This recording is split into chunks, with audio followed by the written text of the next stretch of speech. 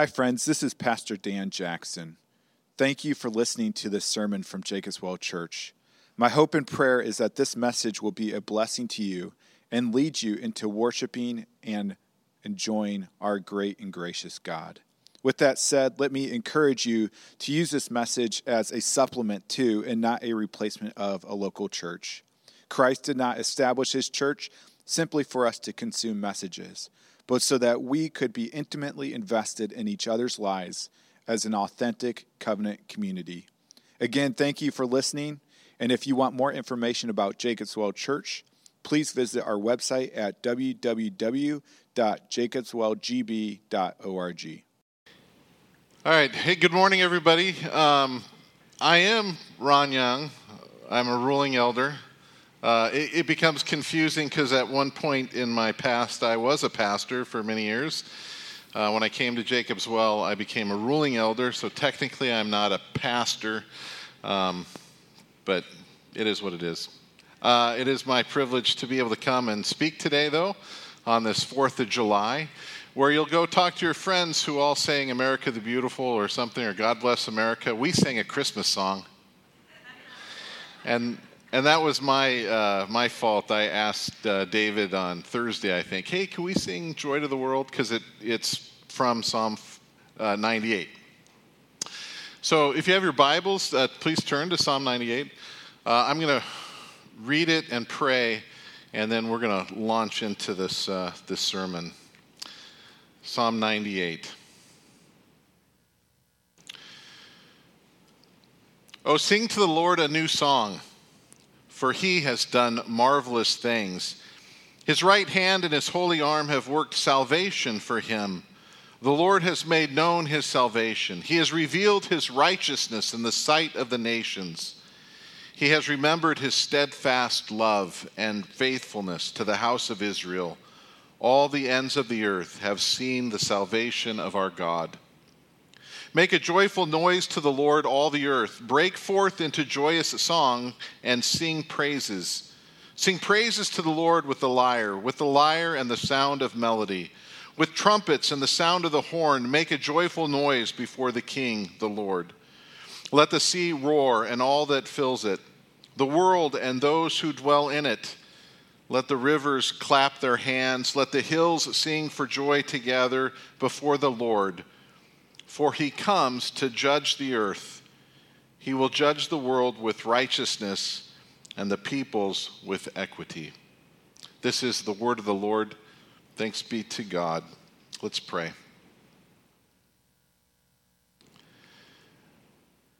Father, we are so thankful for your governance over us and our world. It is from you we acknowledge that salvation has come. It is your work and not ours. And those marvelous things you have done to save your people, we give you praise. Thank you for this psalm and for its reminder that salvation comes from you and that your Son, our Lord and Savior, Jesus Christ, will come again to judge the living and the dead. I pray, God, that you would open our hearts and our minds to your word today, and that you would be pleased. We pray this in Jesus' name. Amen. So, memorable August, Saturday afternoon back in 1979. I heard that snicker. I was 12 years old, and it was Little League. It was the championship game. Lawson's Market, my team, was playing Hillcrest Nursery. We actually had a lead on Hillcrest going into the 7th inning, which in Little League is the last inning. Hillcrest, the visiting team, though, scored 2 runs. We were excited because we were at the top of the batting order. Tommy Harper came up to bat, hit a single. We thought, okay, we're going to be able to come back. We ended up tying, going into the extra innings. And 5th batter, which is going to lead off for us, was me. The visiting team, Hillcrest, in that extra inning scored another 2 runs, so they're now 2 runs ahead. I'm up to bat. I'm nervous as all get out. I did go 2 for 3 earlier. I drew a walk. I was very relieved, to be honest. Keith Henderson, our catcher, came up next, sixth batter. He hit a single. I made it to third. He was out first. Very next pitch, he stole second. So we have the tying run on second base. Our seventh at-bat came up. He struck out. Eighth at-bat comes up, strikes out. Ninth batter comes up. His name's Steve. He's left-hander, first baseman. He can hit the ball really, really far if he hits it, thus being the ninth batter. My coach, I know, had to make a tough decision whether he was going to try to pinch hit, but he's what we had. Steve comes up and takes this wallop of a hit, just nailed it into the corner of right field. Steve runs as hard as he can, bless him, and gets all the way across, makes it safe to second, standing up. The cutoff throw is overthrown. They wave him on to third. Steve, in probably the fastest sprint I've ever seen him does, makes it to third base safe. So our tying run has come in. Our winning run is on third base. Steve's exhausted. He can barely breathe. Coach calls a timeout, brings in Floyd Patterson. Floyd, named after the boxer, mind you, because he always reminded us of that. Floyd Patterson, 11-year-old, a goofy kid, always a goof, but he was the fastest guy on our team. We pinch hit. Floyd is there at third base. We're excited because Tommy Harper, our number one guy, he's been like 4 for 4 that day. He's up to bat. The very first pitch, Tommy Harper makes this monstrous swing like Reggie Jackson. If you were a kid growing up in the 70s, you know what I'm talking about. You got to take that really big, and he just crushed the thing right into the ground, and it kind of dribbles along the first baseline. Tommy takes off. Floyd had just took off running. Pitcher and first baseman come running down. There's no play to first base. The pitcher grabs it, hucks it sidearm to the catcher. The catcher grabs it. We'd been telling Floyd, slide, slide. Floyd had started the slide, and just miraculously at the last minute, he pops up and does this weird kind of jump step over, lands on the plate as the catcher swings underneath him. He's safe. We win. The parents... By the way, this is the highlight of my baseball career. The parents had already prearranged, just in case we won, a room at Shakey's Pizza. We all make it to Shakey's Pizza. They had already pre-ordered the pizza. We walk in. The quarter goes into the jukebox. For those who are young, that's our version of Spotify. To play what song? We Are the Champions. We are the champions. No time for losers, because we are the champions of the world. And we felt like it. We were champions of the world. We came in, we're grabbing the pizza. The coach gave us this great talk, because now we can go to the city tournament, by the way, which we won. But we sat around talking. And the reason why I remember most of these facts, most of these stories, is because we recounted them over and over again to each other, right? We're declaring the acts of Lawson's Market and the glorious act. The glorious act of, Tommy went 5 for 5 that day and hit in the number one. We all talk about Tommy Harper and this. We talk about Steve and that crushing blow, even though he was like 1 for 5. He crushed that sucker and brought in the tying run. And of course, we all just talked and talked about the miraculous and most athletic thing I'd ever seen, and that is Floyd Patterson, and how he kind of stepped up from his slide to do this hop. It was incredible. And then Floyd made the admission. The reality is that he had bought some Hubba Bubba bubble gum. It was in his back pocket, and he didn't want to ruin it.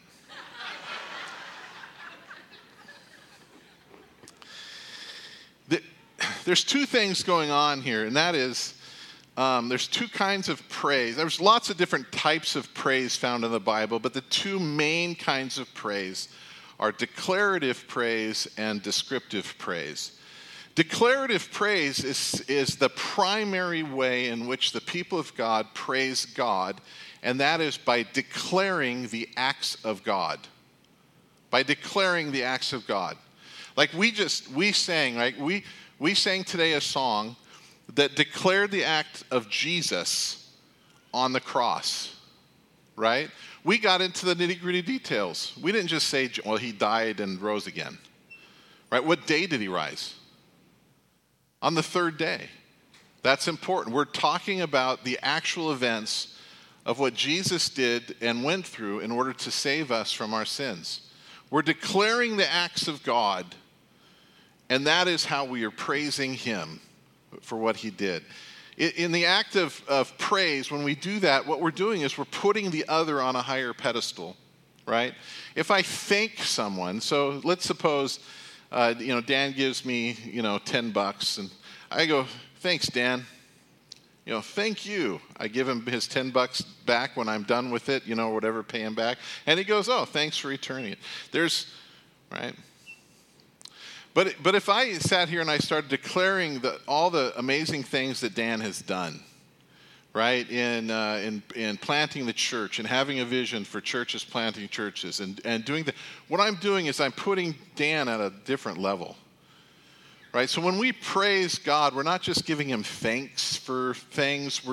We're declaring his acts and showing that we are in a smaller position and he is in a greater position. Descriptive praise is a little different. Descriptive praise is describing what God is like. Right? So when our baseball team comes into Shakey's Pizza and it's, we are the champions, my friends, that's describing who we are. We're champions. Woo! But no one cares. No one cares. But when we talk about the mighty acts of Lawson's Market, that hit into right field into the corner to bring the 2 runs in, that Steve, this big, first baseman, lumbering around all the way to third base. Now that's really cool. We talk about Floyd making this jump. Now that's really cool. This kind of declarative praise, the acts of Lawson's Market. Then, when we describe ourselves or we're described as champions, it makes sense. We were pretty cool back then. In the same way, descriptive praise happens a lot in the Bible, in the Psalms. It describes God as great. It describes God as holy. It describes him as strong, as faithful. But all of these are in context of what he has done. It's descriptive praise isn't in a vacuum. God has done things for his people. God has made the world. God has redeemed his people. God has acted. And declaring those acts, then we understand what it means that God is great, or that God is powerful, or that God is holy. This brings us to a point in our psalm. The psalmist says, "Oh, sing to the Lord a new song." A new song. Well, what does a new song mean, right? It's interesting looking up, just Googling new song and looking at articles and stuff about people kind of guessing.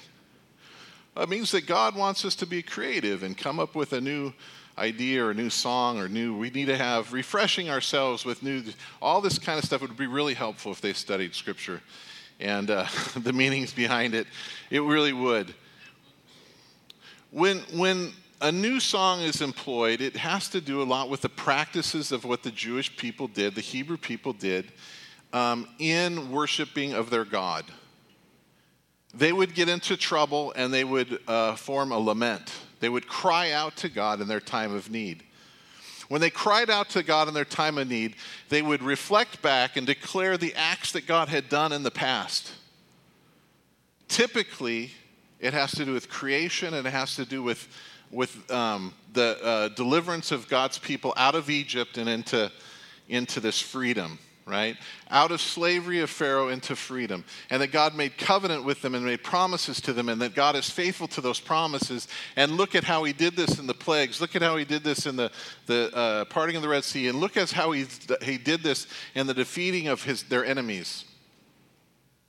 And the lamenting person or the lamenting congregation would say, look, we're in need now. Look at what you had done in the past. And God, you've always been faithful. And we trust that you're going to act again. And when you act again, we're going to sing a new song.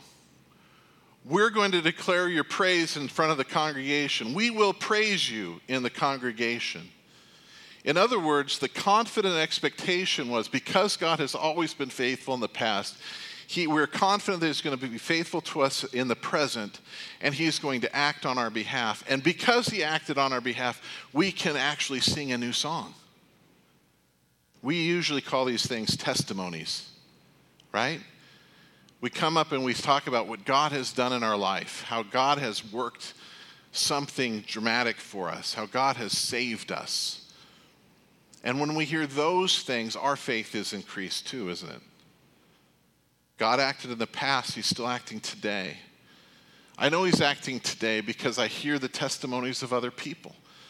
One of the greatest privileges, I thought, when I was pastoring, and as a ruling elder even, is I get to hear more and more about God's work in people's lives.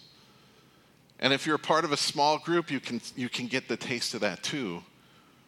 And it's so important that we hear those testimonies, that we sing new songs about how God has acted in the past.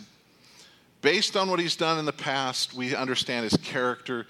Based on that character and what he's done, we can go to him and ask for help, and we can sing a new song.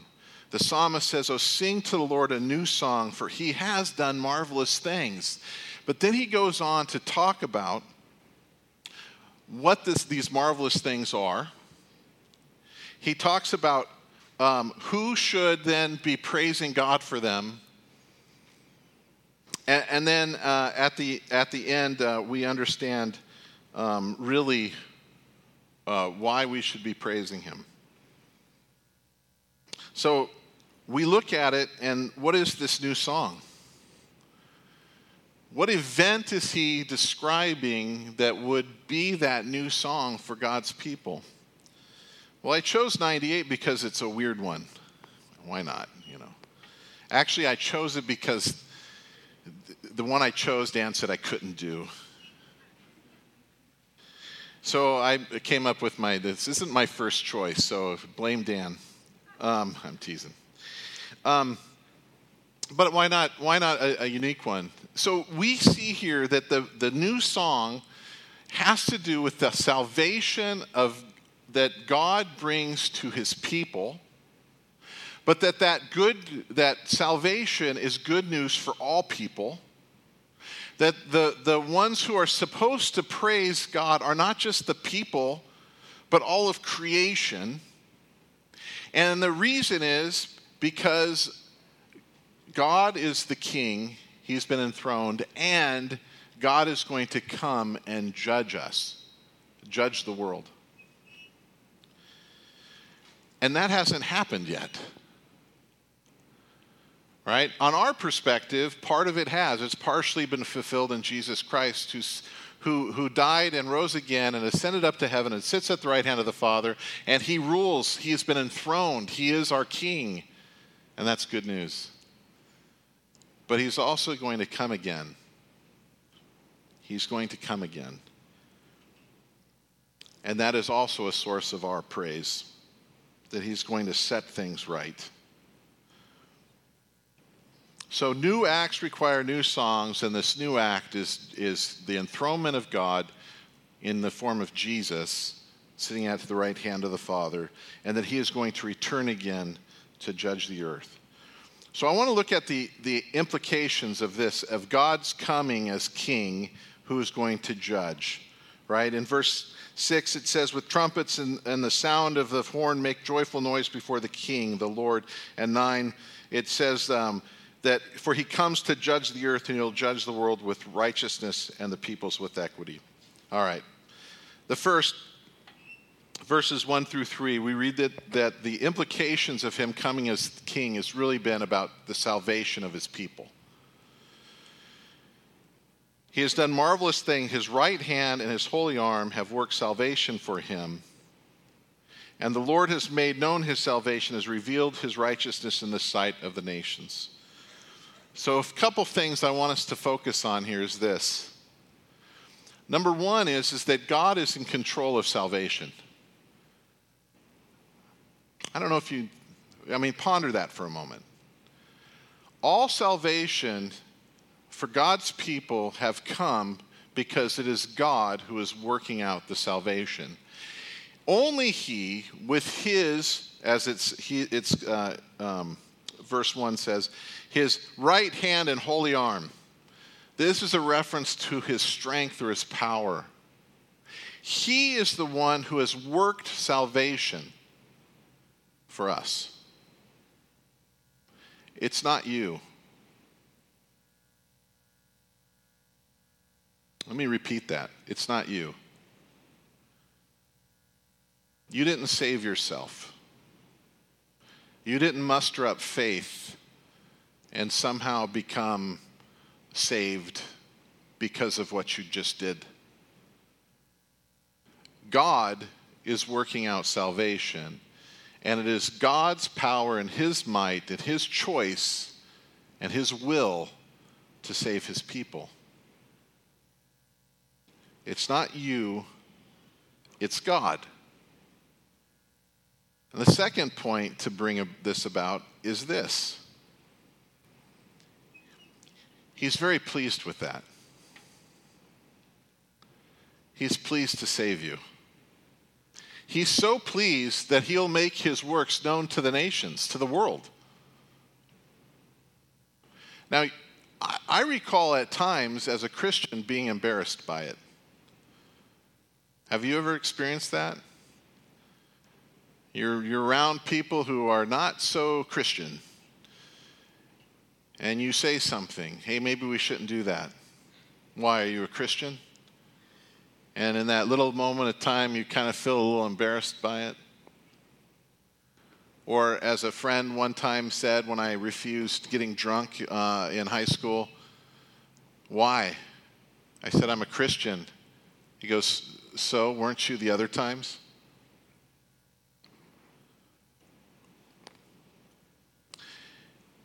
God isn't embarrassed by saving us, nor is He embarrassed by you. He loves you and wills to save you and will work it out through His might and His power to save. And so we praise Him for that act. We don't sit here on Sundays coming and praising ourselves. We are the champions of our faith. No. Christ died on our behalf. Christ made it possible for our salvation. And this is good news. And it wasn't just good news for the house of Israel. He has revealed His righteousness in the sight of the nations. He's remembered His steadfast love and faithfulness to the house of Israel.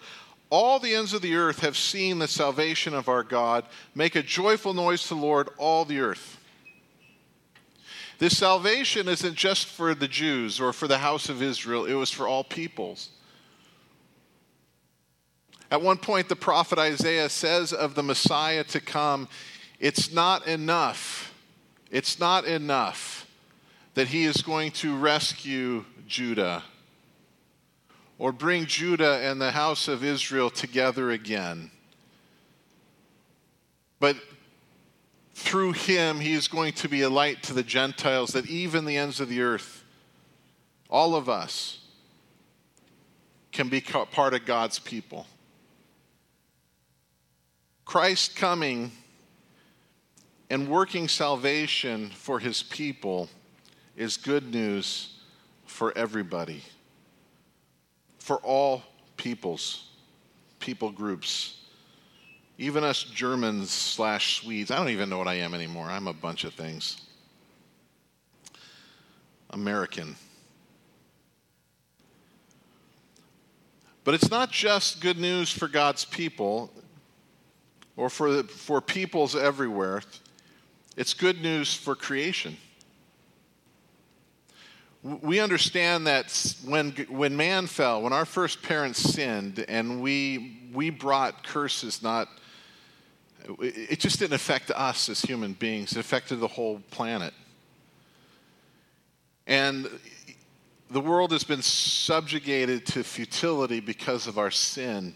The Apostle Paul writes in Romans 8:19, "For creation waits with eager longing for the revealing of the sons of God. For creation was subjected to futility, not willingly, but because of him who subjected it, in hope that the creation itself will be set free from its bondage to corruption." Right? And here we have this announcement that the seas shall roar and all that fills it. So it's not just water bodies, but even the fish and the whales and everything can rejoice. The world and all that dwell in it, the animals, the dogs, I don't know if cats, I don't know about them, but dogs, I'm teasing. But everything in it, the redemption, the salvation that is wrought by Jesus Christ isn't just for mere individual people. It's reversing of all these curses, which we sang, right? And joy to the world, far as the curse is found. Joy to the world, far as the curse is found. He rules the world, and he's making things right. Let rivers clap their hands. Let the hills sing for joy together. I wonder what that sounds like. It'd be pretty cool. Finally, in the implications is justice. Before the Lord, for he comes to judge the earth, he will judge the world with righteousness and the peoples with equity. This is good news, but it doesn't always sound like good news. So let me start with what doesn't seem like good news. Jesus is going to come and he is going to judge. And it is an inevitability, and we can't escape it. It is so inevitable that even if you die, God is going to raise you back to life just so that you can be judged. God is a just God, and he takes justice seriously. And here's a scary thought for you. God knows everything. And he's going to judge with righteousness. You can't hide from God. Those little lies you tell yourself to get through the day, they don't hold up. Your self-justifications, they won't work. All those excuses you have, they go away. You're going to be exposed. We all will. That, my friends, is frightening. It's frightening unless you know the judge. It's frightening unless you know the judge. If you know the judge, Jesus Christ, he'll also be your advocate. He'll defend you. And not only that, because we are guilty, and we all know we're guilty, and if we really think about it hard, we understand that we're a big problem. And that according to God's holy word, we deserve death and eternal separation from God. That judge has already taken our punishment for us. So how is it good news? It's good news because if we have come to him confessing our need, seeking salvation from him and him alone, he gives it to us. And we can stand at judgment. We can stand at judgment because Christ is there for us. And if he is for us, who can be against us? If he is the judge and our advocate, we're in a good spot. This hasn't happened yet. Christ has come. He's died. He's risen. He sits at the right hand. He judges the earth. And it's good and appropriate for us to continue to sing Joy to the World every Christmas or 4th of July. But he can come anytime. And I'd strongly urge you, in the best way I possibly can, if you don't know Jesus, it would be good to be right with him before judgment. If you don't know how to do that, please talk to myself, talk to Dan, talk to one of the elders. We'd love to talk to you about that. But do it soon. If you're struggling right now as a Christian because you continue to fool yourself, believing the lies you tell yourself, living in self-justification, attempting not to change but demand that everyone else change and your circumstances change because you're resisting the Holy Spirit working in your life, you might want to do that now too. The reality is that you can't save yourself, but God can.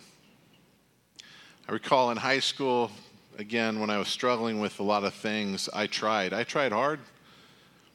And I kept failing and failing and failing, and I was so depressed. I figured that if God ever wanted me, he'd have to save me himself. Isn't that funny?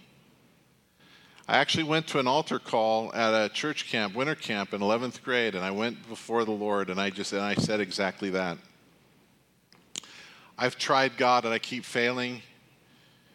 I can't do this. If you want me, you're going to have to do something. You're going to have to save me. Little did I know, I learned Orthodox theology just then. And by God's grace, I'm so thankful he saved me. God will do the same. God will save you. You just need to get out of the way. The context for this, and this is kind of the interesting thing, part of why I picked it. You know, in Israel, in the history of Israel, after they were exiled into Babylon, this is about the time this psalm was written, and they always understood this psalm as prophetic.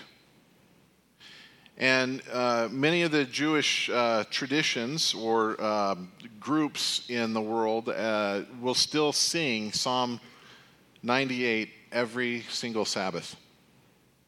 Every single Sabbath. Why would you sing this song every Sabbath? Why would this be such an important thing historically for the people of God? And why would we sing it on a regular basis? Well, the reason is because when we look around, we often see that we are powerless. Things don't always seem to be going our way, do they? It sometimes feels to us as if God's not working so hard for our salvation. But he really is. To sing this psalm and to hear all the time that God is at work saving his people, and that he remembers his steadfast love and faithfulness, that our salvation is contingent not upon us, but upon God's power and his steadfast love and faithfulness for his people, it gives us hope. Not only does it give us hope, it means that my struggles and my work are not in vain. And neither are yours. God has a plan and a purpose. He's continuing to work them out. And when we're reminded of the fact that God is going to come, our King, and judge, it gives us motivation to keep going, to keep doing good, to keep serving others, to keep sharing the gospel, to not be ashamed of knowing Christ, but to keep going. The church has historically sung Psalm 98 on Christmas. Joy to the World, we typically don't sing Psalm 98, but we typically sing Joy to the World, which was Isaac Watts' rendition of Psalm 98, reminding us that Jesus is the one who came and now reigns at the right hand of the Father, but he is going to come again. Finally, the context of July 4th. Why would I choose this for July 4th? Well, we have a lot of contention within our country. The two groups that get the most news, are the progressive left that sees the problems in the world and want to save it without a savior. They see the problems in the world and they want to do something different. The problem is that as they do this, deconstructing family, deconstructing sexuality, deconstructing economics, deconstructing history, none of these things are going to ever lead to something positive. They need a savior.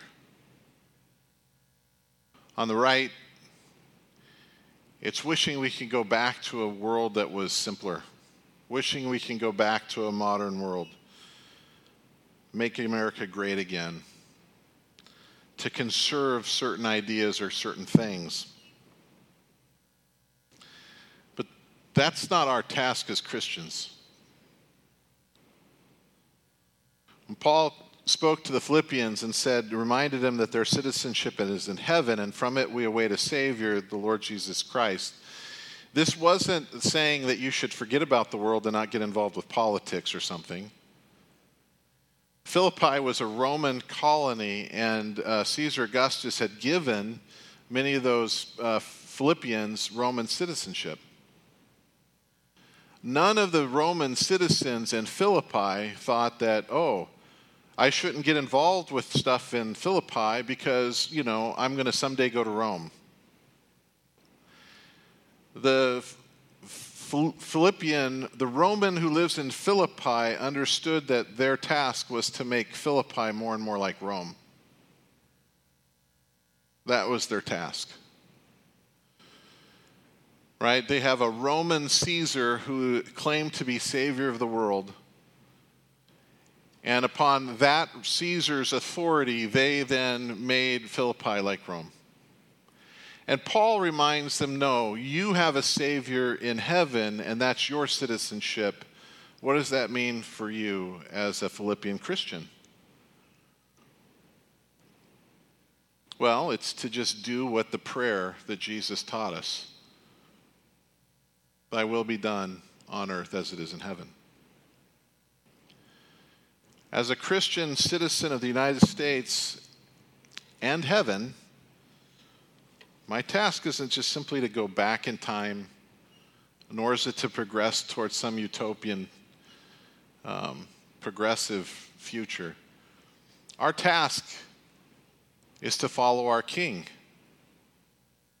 our Lord and Savior, who reigns at the right hand of the Father, and that through the tasks, the vocations he's given to us as husband and father, as wife and mother, as teachers, as politicians, as businessmen or women, or whatever God has called you to in this life, you are making it a little more like heaven. And it might feel fruitless at times, but remember, Christ sits at the right hand. He reigns. Our King reigns. And he's working salvation out for us. And it's marvelous. And he will come to judge. He will come to judge. And my prayer is that he finds us faithful. So God bless America.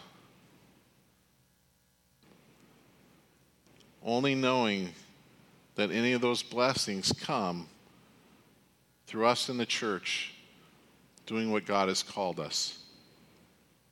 Amen? Let's pray. Thank you. Thank you for saving us. I pray, God, for those in this room right now that are unsure of their salvation, perhaps They've been resisting you for a long time. Father, they now know that you will come and judge. I pray, Lord, that for those who are curious or stressed or seeking, you would prompt them even now to come and talk, that they might be saved by your strong hand. I pray, Lord, for our country, that I think we all understand it's in trouble. But Father, the only hope that our country has is you as King. And I pray that we as your people, we might act in ways, that we might live in ways, that we might pray in ways, that we might speak in ways that makes this America a little more like heaven. We pray this in Jesus' name. Amen.